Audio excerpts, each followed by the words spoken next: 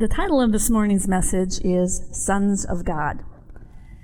The last time I ministered, we looked at the truth that there really is nothing at all wrong with who we are. There might be something wrong with our thinking. There might be something wrong with our choices. But the truth is, God says there's really nothing at all wrong with who we are in Christ Jesus. In Christ, He has made us the very righteousness of God. In 1 John 4:17b, it says, because as He is, Jesus, so are we in this world. We are right now in this world just like Jesus in our spirit. As born-again believers, we are all just like Jesus in our spirit. When we were born again by the Holy Spirit, God became our Father, and we became His child. But He tells us in His Word that we are also made sons of God. All of us.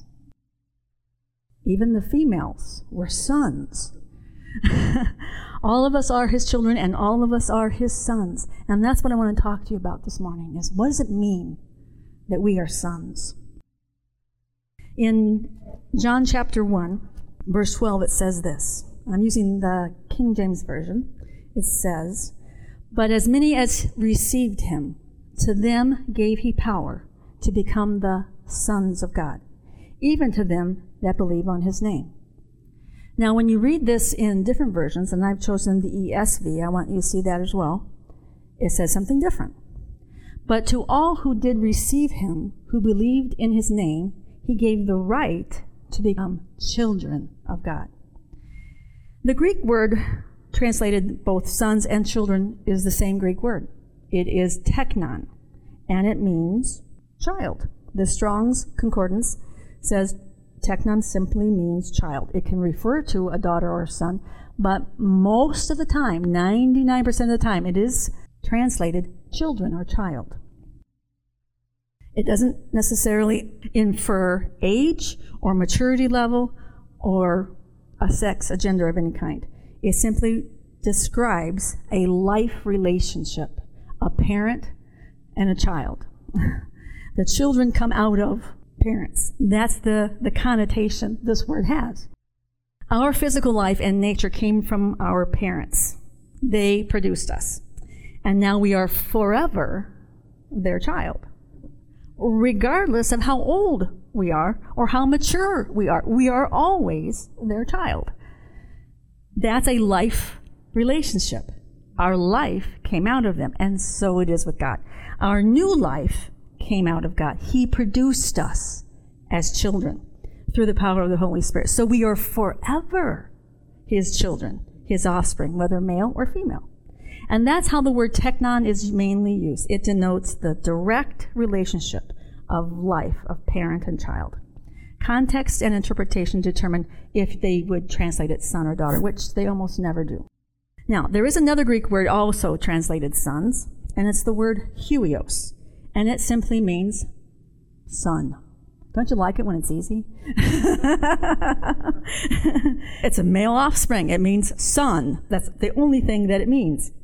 Jesus is referred to as teknon only once in the entire Scripture. And that was by His mama when He was 12. Mama has the right to say, boy, I've been looking for you. But nowhere else in Scripture is Jesus ever referred to as a teknon, a child. He's always referred to as the Son. He was even called the Son at His birth. Huios, the Son of God. He was always the Son. He was never denoted to be simply a child. Now, I bring up the two different words, son, because we're going to look at a portion of Scripture where both of these are used in reference to believers. It's teknon and huios, and we are both. So we're going to look at Romans chapter 8, verses 12 through 17. Beginning with verse 12, it says this, therefore, brethren, we are debtors, not to the flesh, to live after the flesh. For if ye live after the flesh, ye shall die. But if ye through the Spirit do mortify the deeds of the body, ye shall live. For as many as are led by the Spirit of God, they are the sons of God. For ye have not received the spirit of bondage again to fear, but ye have received the spirit of adoption, whereby we cry, Abba, Father. The Spirit itself beareth witness with our spirit that we are the children of God. And if children, then heirs, heirs of God and joint heirs with Christ. In this passage of Scripture, these two words are actually translated correctly. That's not the case everywhere. Just so you know. If you want to know what the word actually is, you're going to have to look at the Greek. But in this passage of Scripture, teknon is children and sons is huios. In a lot of the newer versions, they take out the word sons in reference to believers on purpose because they want to be gender neutral. They don't want the girls being offended that they're sons and not girls. That misses the whole point of using the word huios. And that's what's wrong with changing the Scripture for a cultural interpretation. So, beginning in verse 12, it says this, therefore. That means you can't understand what's coming next unless you know what came before. So whenever we start out with therefore, we have to know what our context is. In this chapter, chapter 8, the Apostle Paul has already explained to his reader the difference between being in the Spirit and being in the flesh, which is in the Spirit is in Christ, in the flesh is in Adam. Born again, not born again. He explains the difference between going after the flesh, which is on the outside of you. We follow after our fleshly desires versus following after the Holy Spirit. He explains all of that. And that's what came before. And then right before these verses, he also explains that we have not yet experienced our complete salvation package. At some point, our bodies are going to be redeemed as well. He's saying, you have salvation, but you don't have all of it yet. There is some coming. There is the resurrection of your body, and there is heaven. There's more to this, even though what you have is really good. So that's what he's already explained. And then he begins in verse 12. What he really says here is he reiterates the fact that flesh is bad and produces death, and the Spirit is good and produces life. So that's really his train of thought. So he says, brethren, we are debtors, not to the flesh, to live after the flesh. For if ye live after the flesh, ye shall die. Now, he's already explained to us what living after the flesh means. It produces something called death. So we can't take the Scripture and say, well, if I sin, I'm going to die and go to hell. It doesn't mean that. He's still continuing on the same thought. That's why we always have to go back to context. He's already explained to them, flesh produces death in our life. Death is anything under the curse. He says, stay away from that. You won't like the results. So we can't just take this out of the context and make it say something it doesn't say.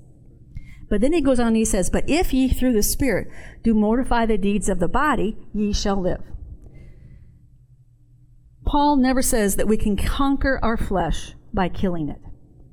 Jesus died once, and we died with him. We don't get up and crucify ourselves every day. You can't crucify flesh. Part of our flesh is this human body we live in.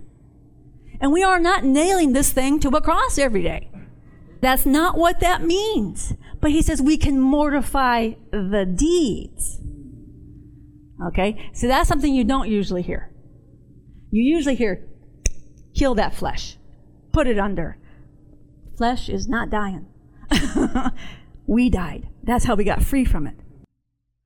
We have already been given all the power we need through the Holy Spirit to take dominion over our flesh and to make it do what Jesus says it ought to do.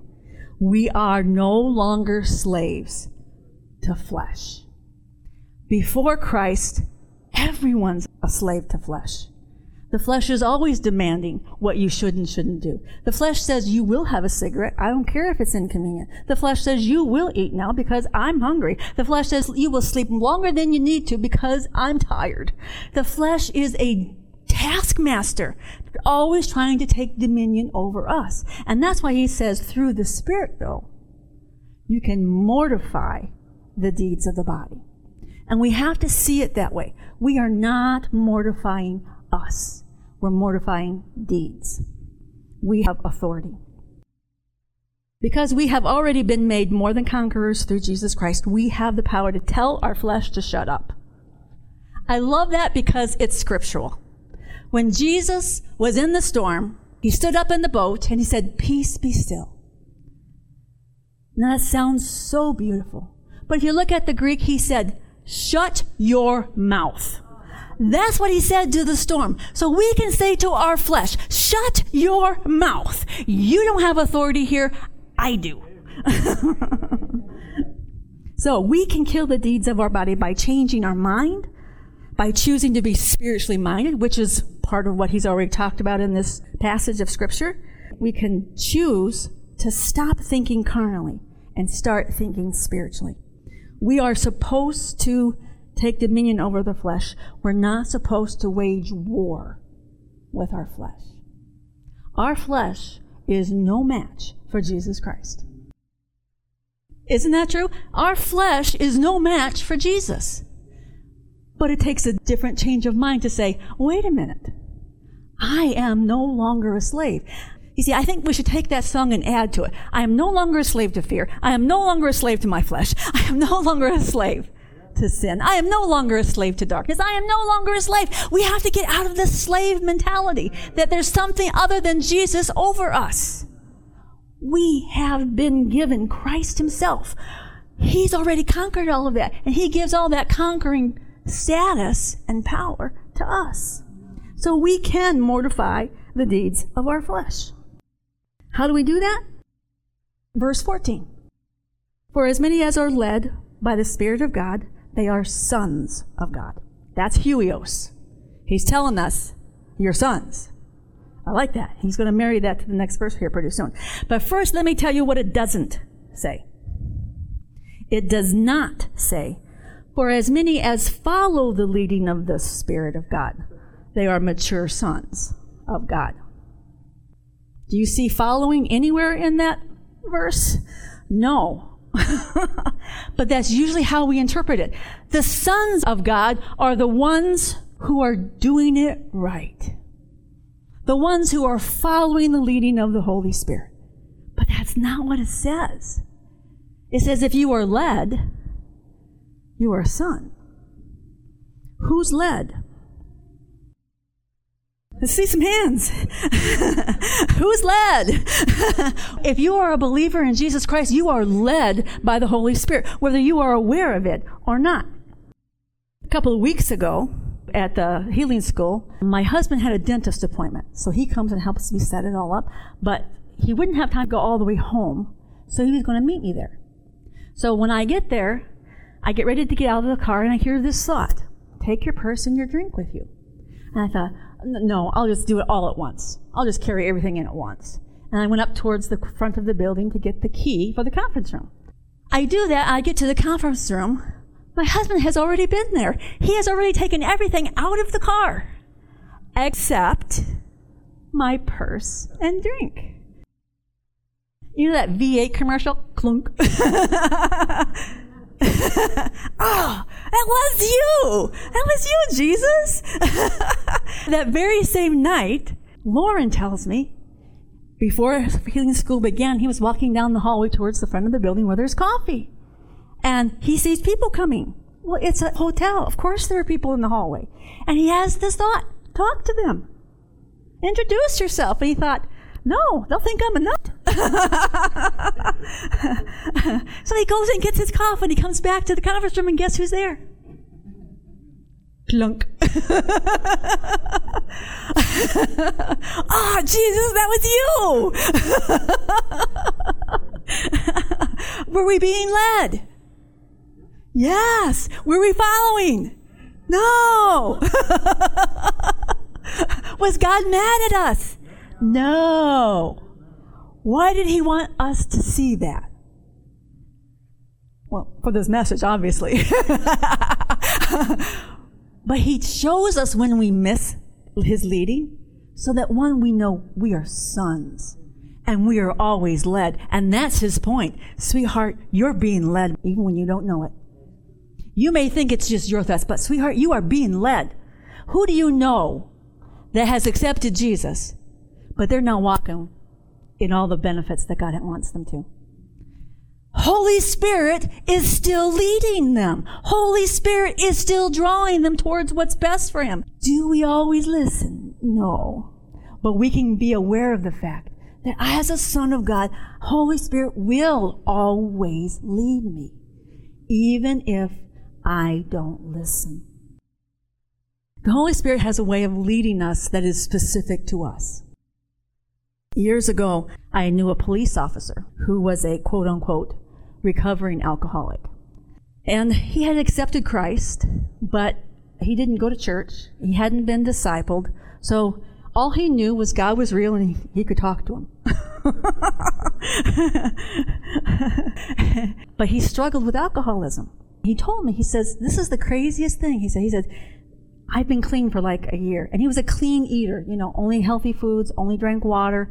But he still struggled with the physical cravings of alcohol.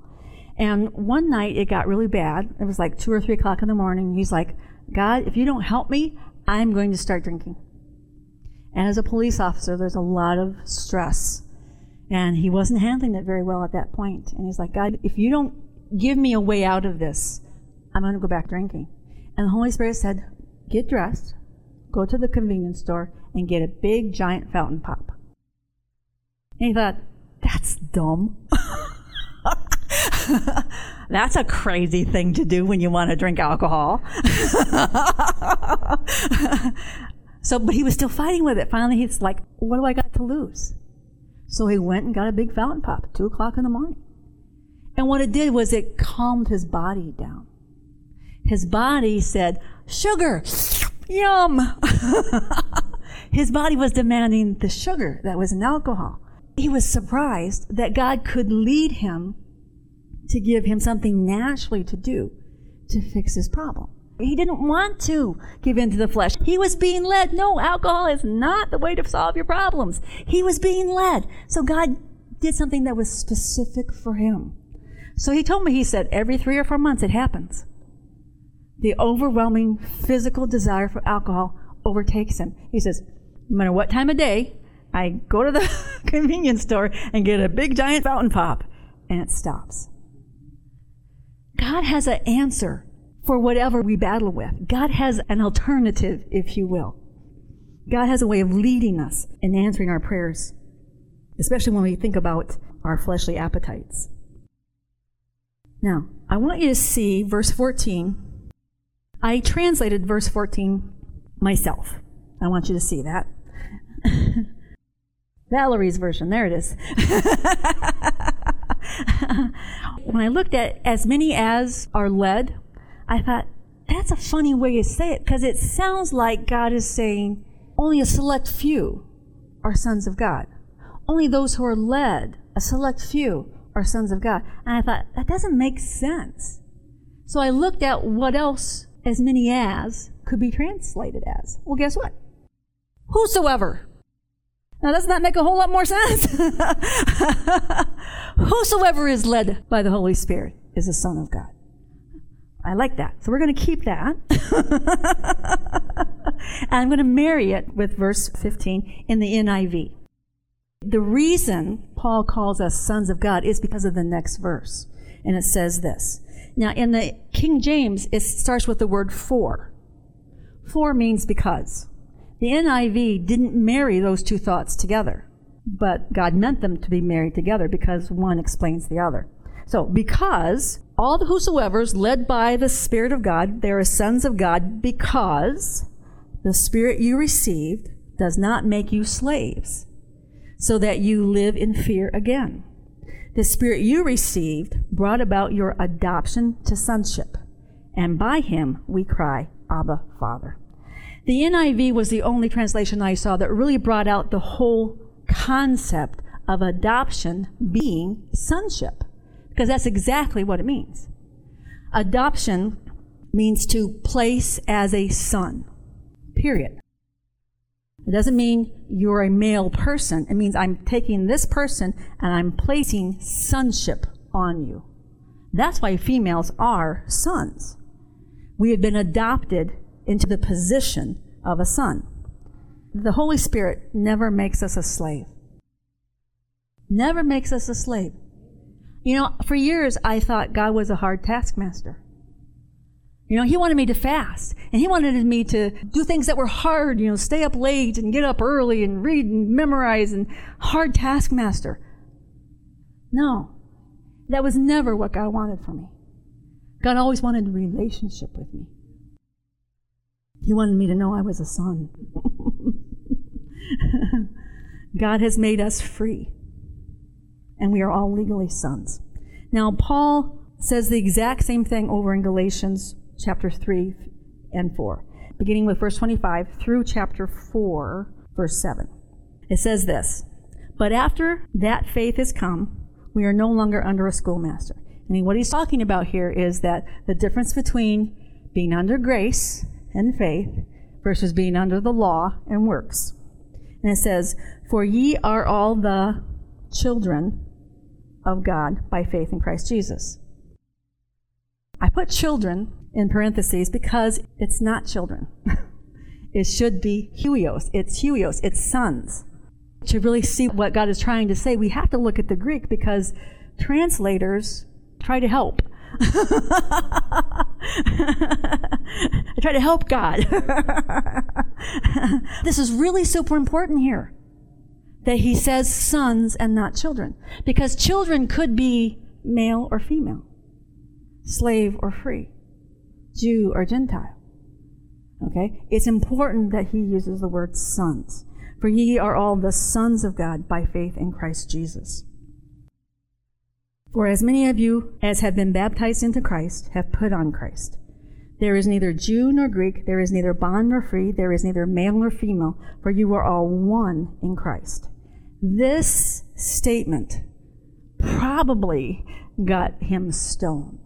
This statement offended everybody.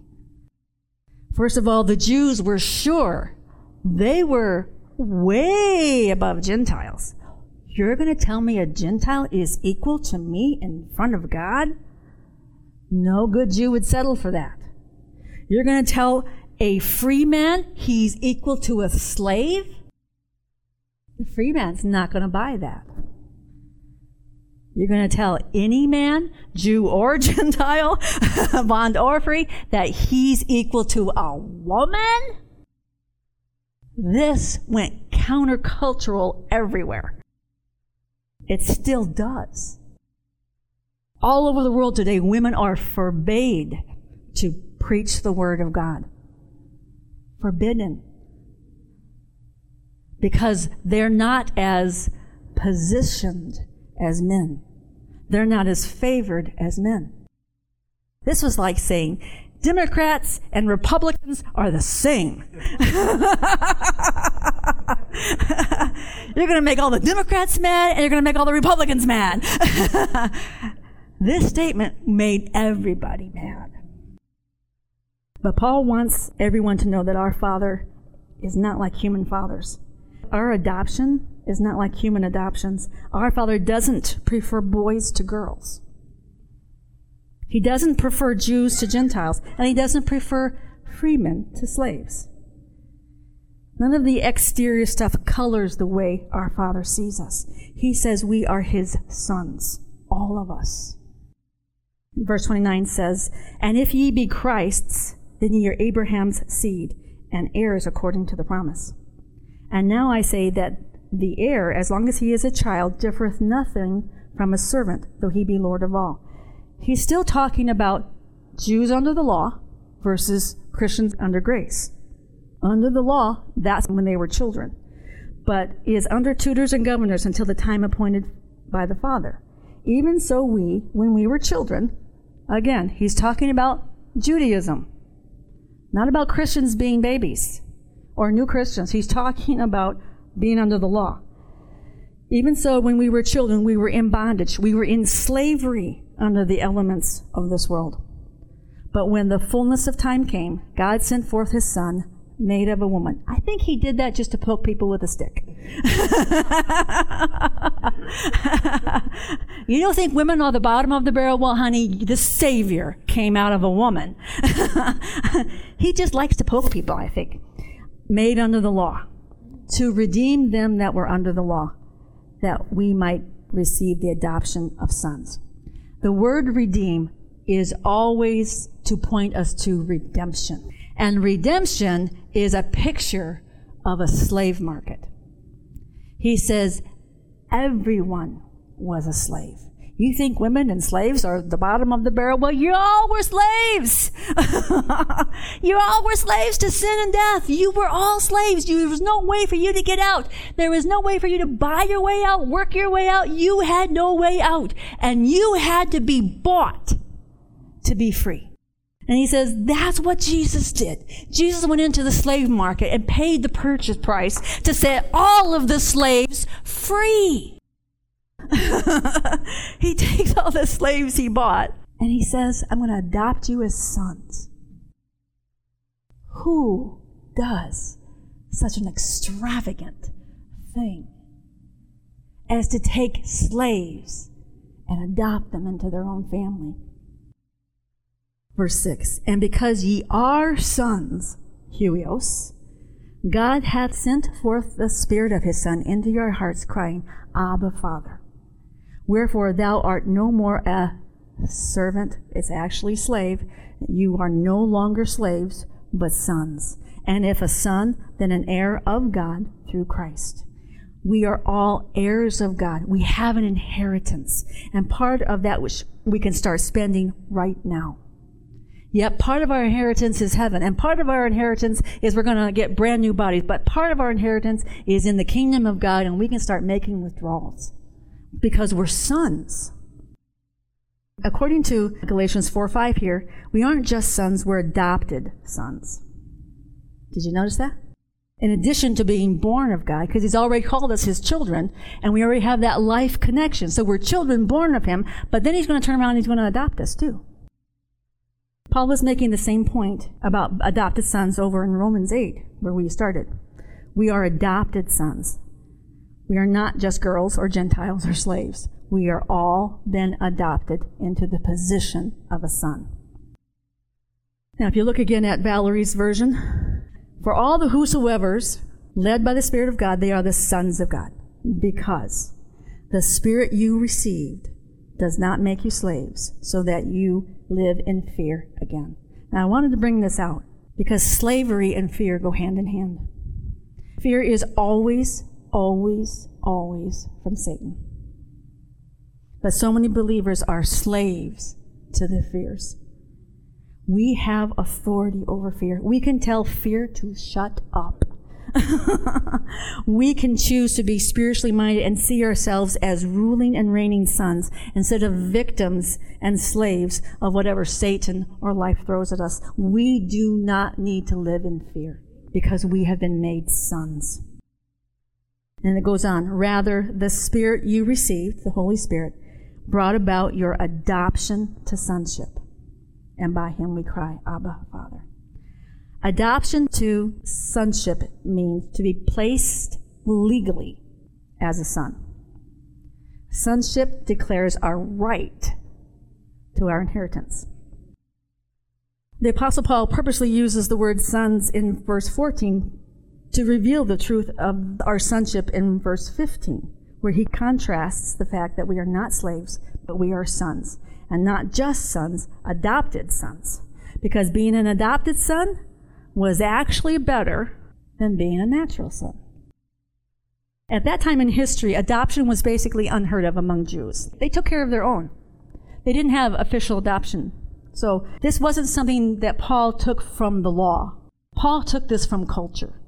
It was a definite reality in Rome, and everyone knew the laws of adoption. But adoption in Rome was not like adoption today. They did not adopt babies. In fact, they were lucky to get babies to age 10.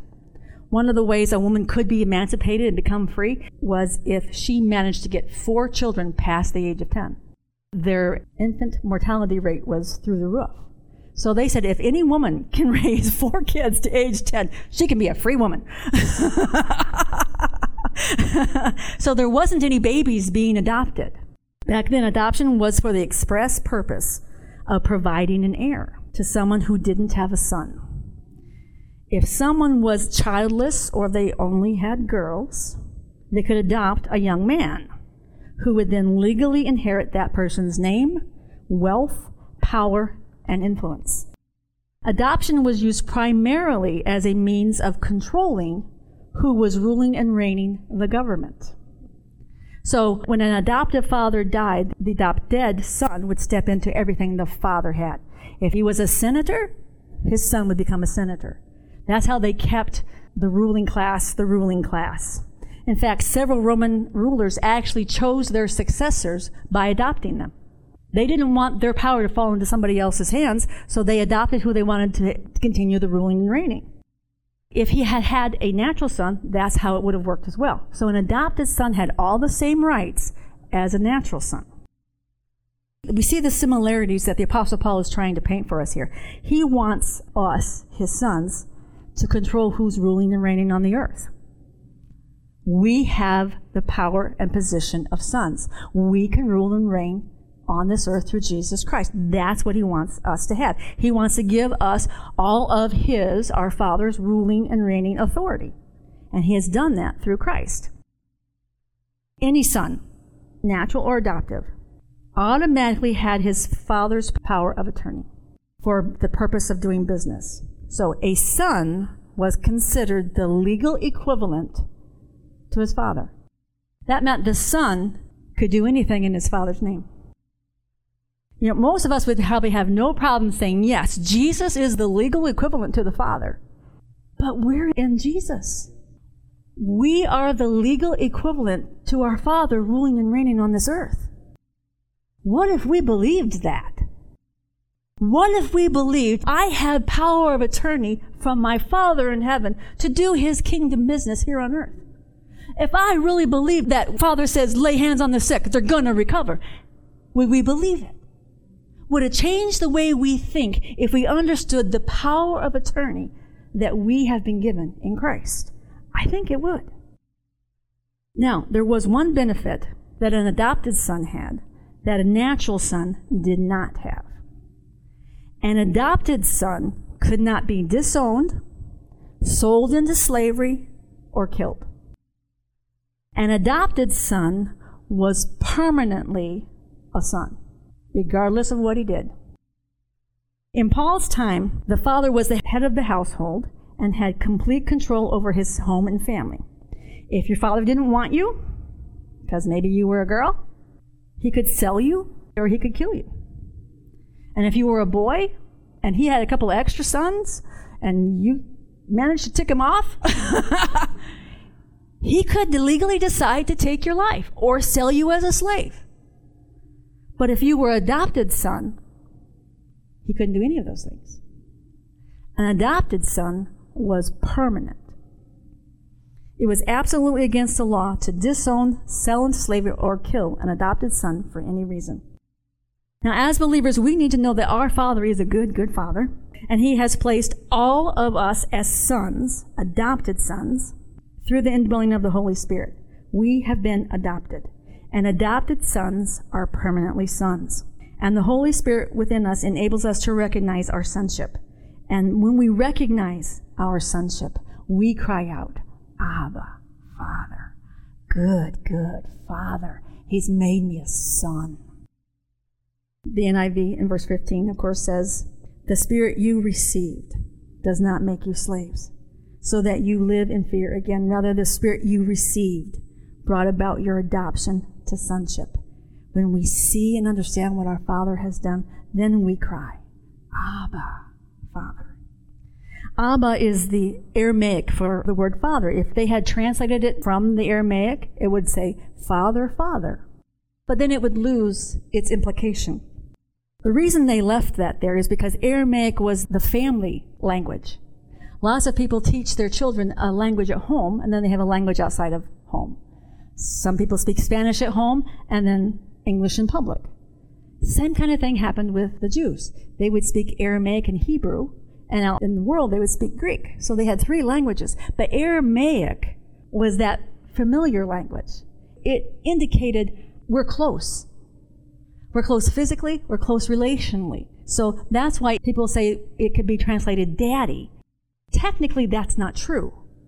But that's the heart of what it means, is that father and son have a very close but respectful relationship, because it is the word father. It is the fact that it's in a different language that gives it the connotation of closeness. Our Father is an up-close and personal Father. We are born of His Spirit as His children. We're born of Him, and then He places us as sons in His family. He loves us with an extravagant love. He never wanted slaves.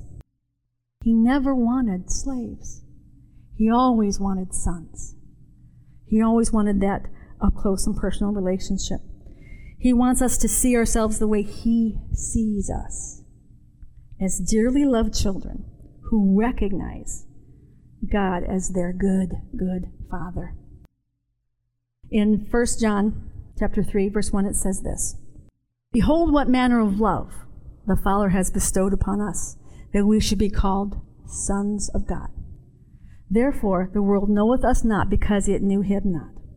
Right here, John is encouraging us to look at what manner of love the Father has bestowed.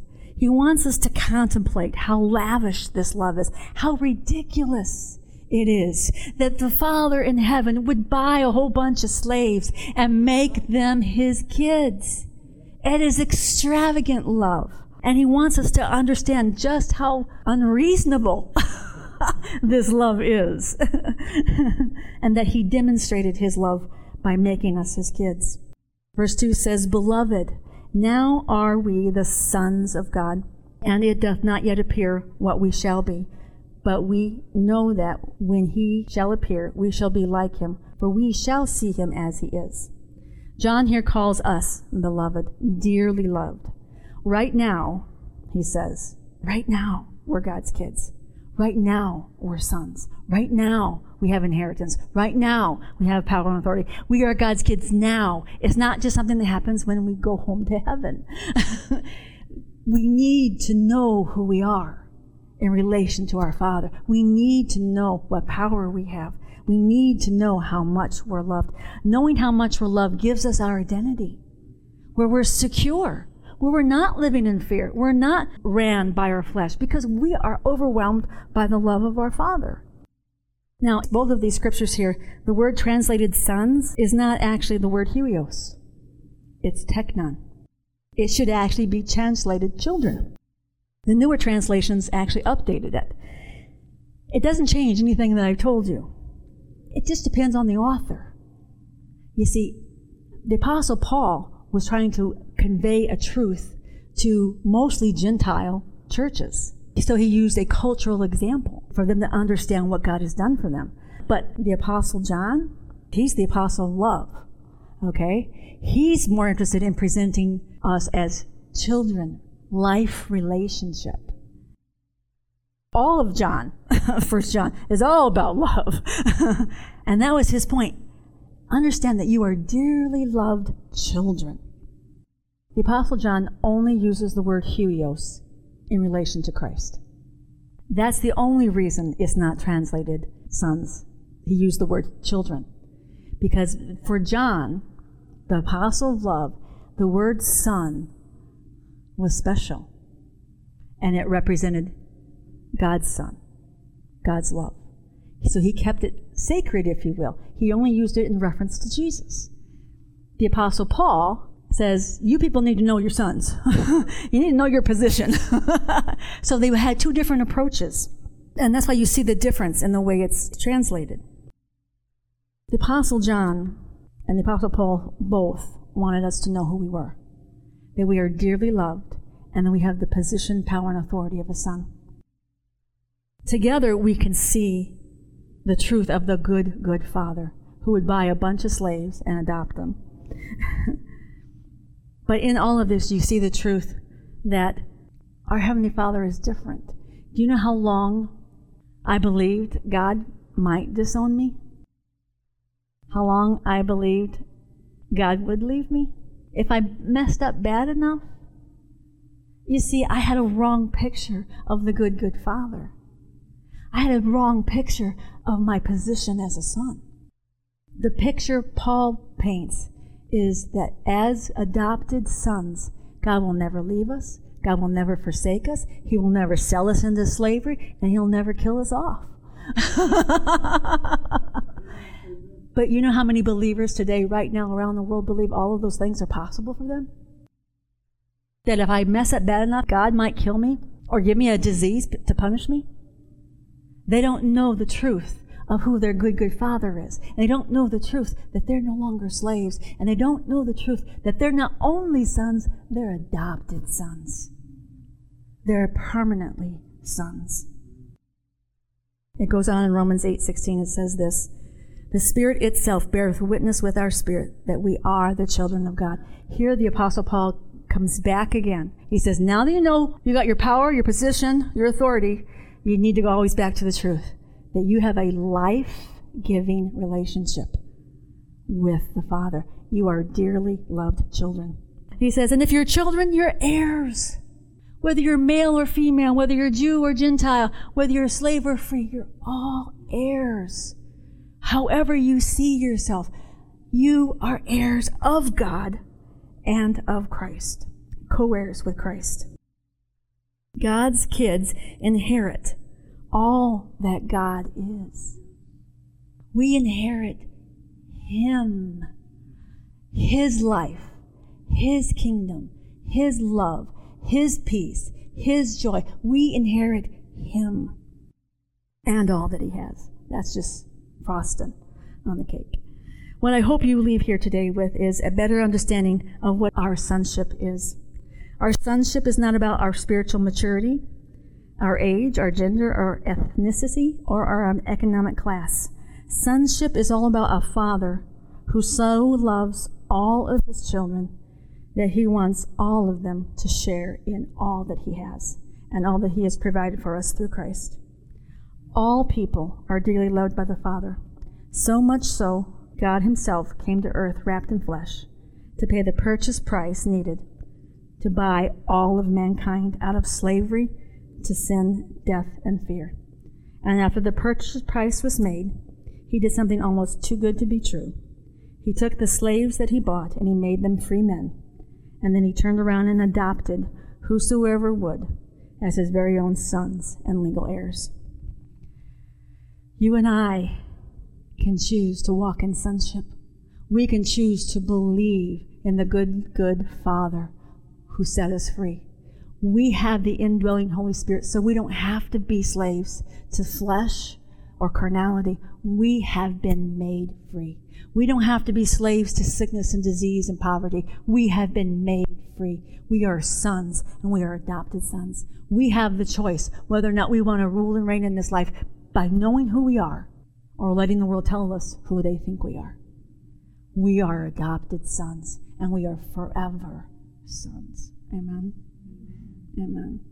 Let me pray for you. Father God, I thank You for the truth of Your word, that You will never leave us. You will never forsake us. You will never sell us into slavery. You will never disown us. You are a good Father. You so loved us. You have made us and placed us as sons, even as the Son at Your right hand. We are sons at Your right hand to do Your kingdom business here on this earth. Open our eyes.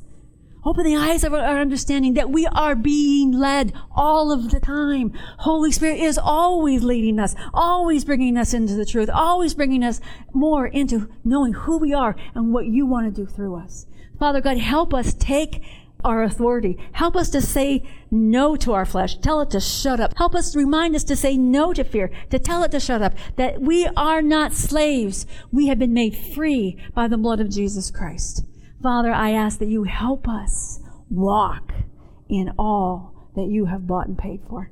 Help us to take our sonship and change this world. Even if it's just talking to people who are walking down a hall, that we would step out and say, I hear You, Lord. I hear You, Lord. And if the world thinks I'm crazy, I'm following after my Father.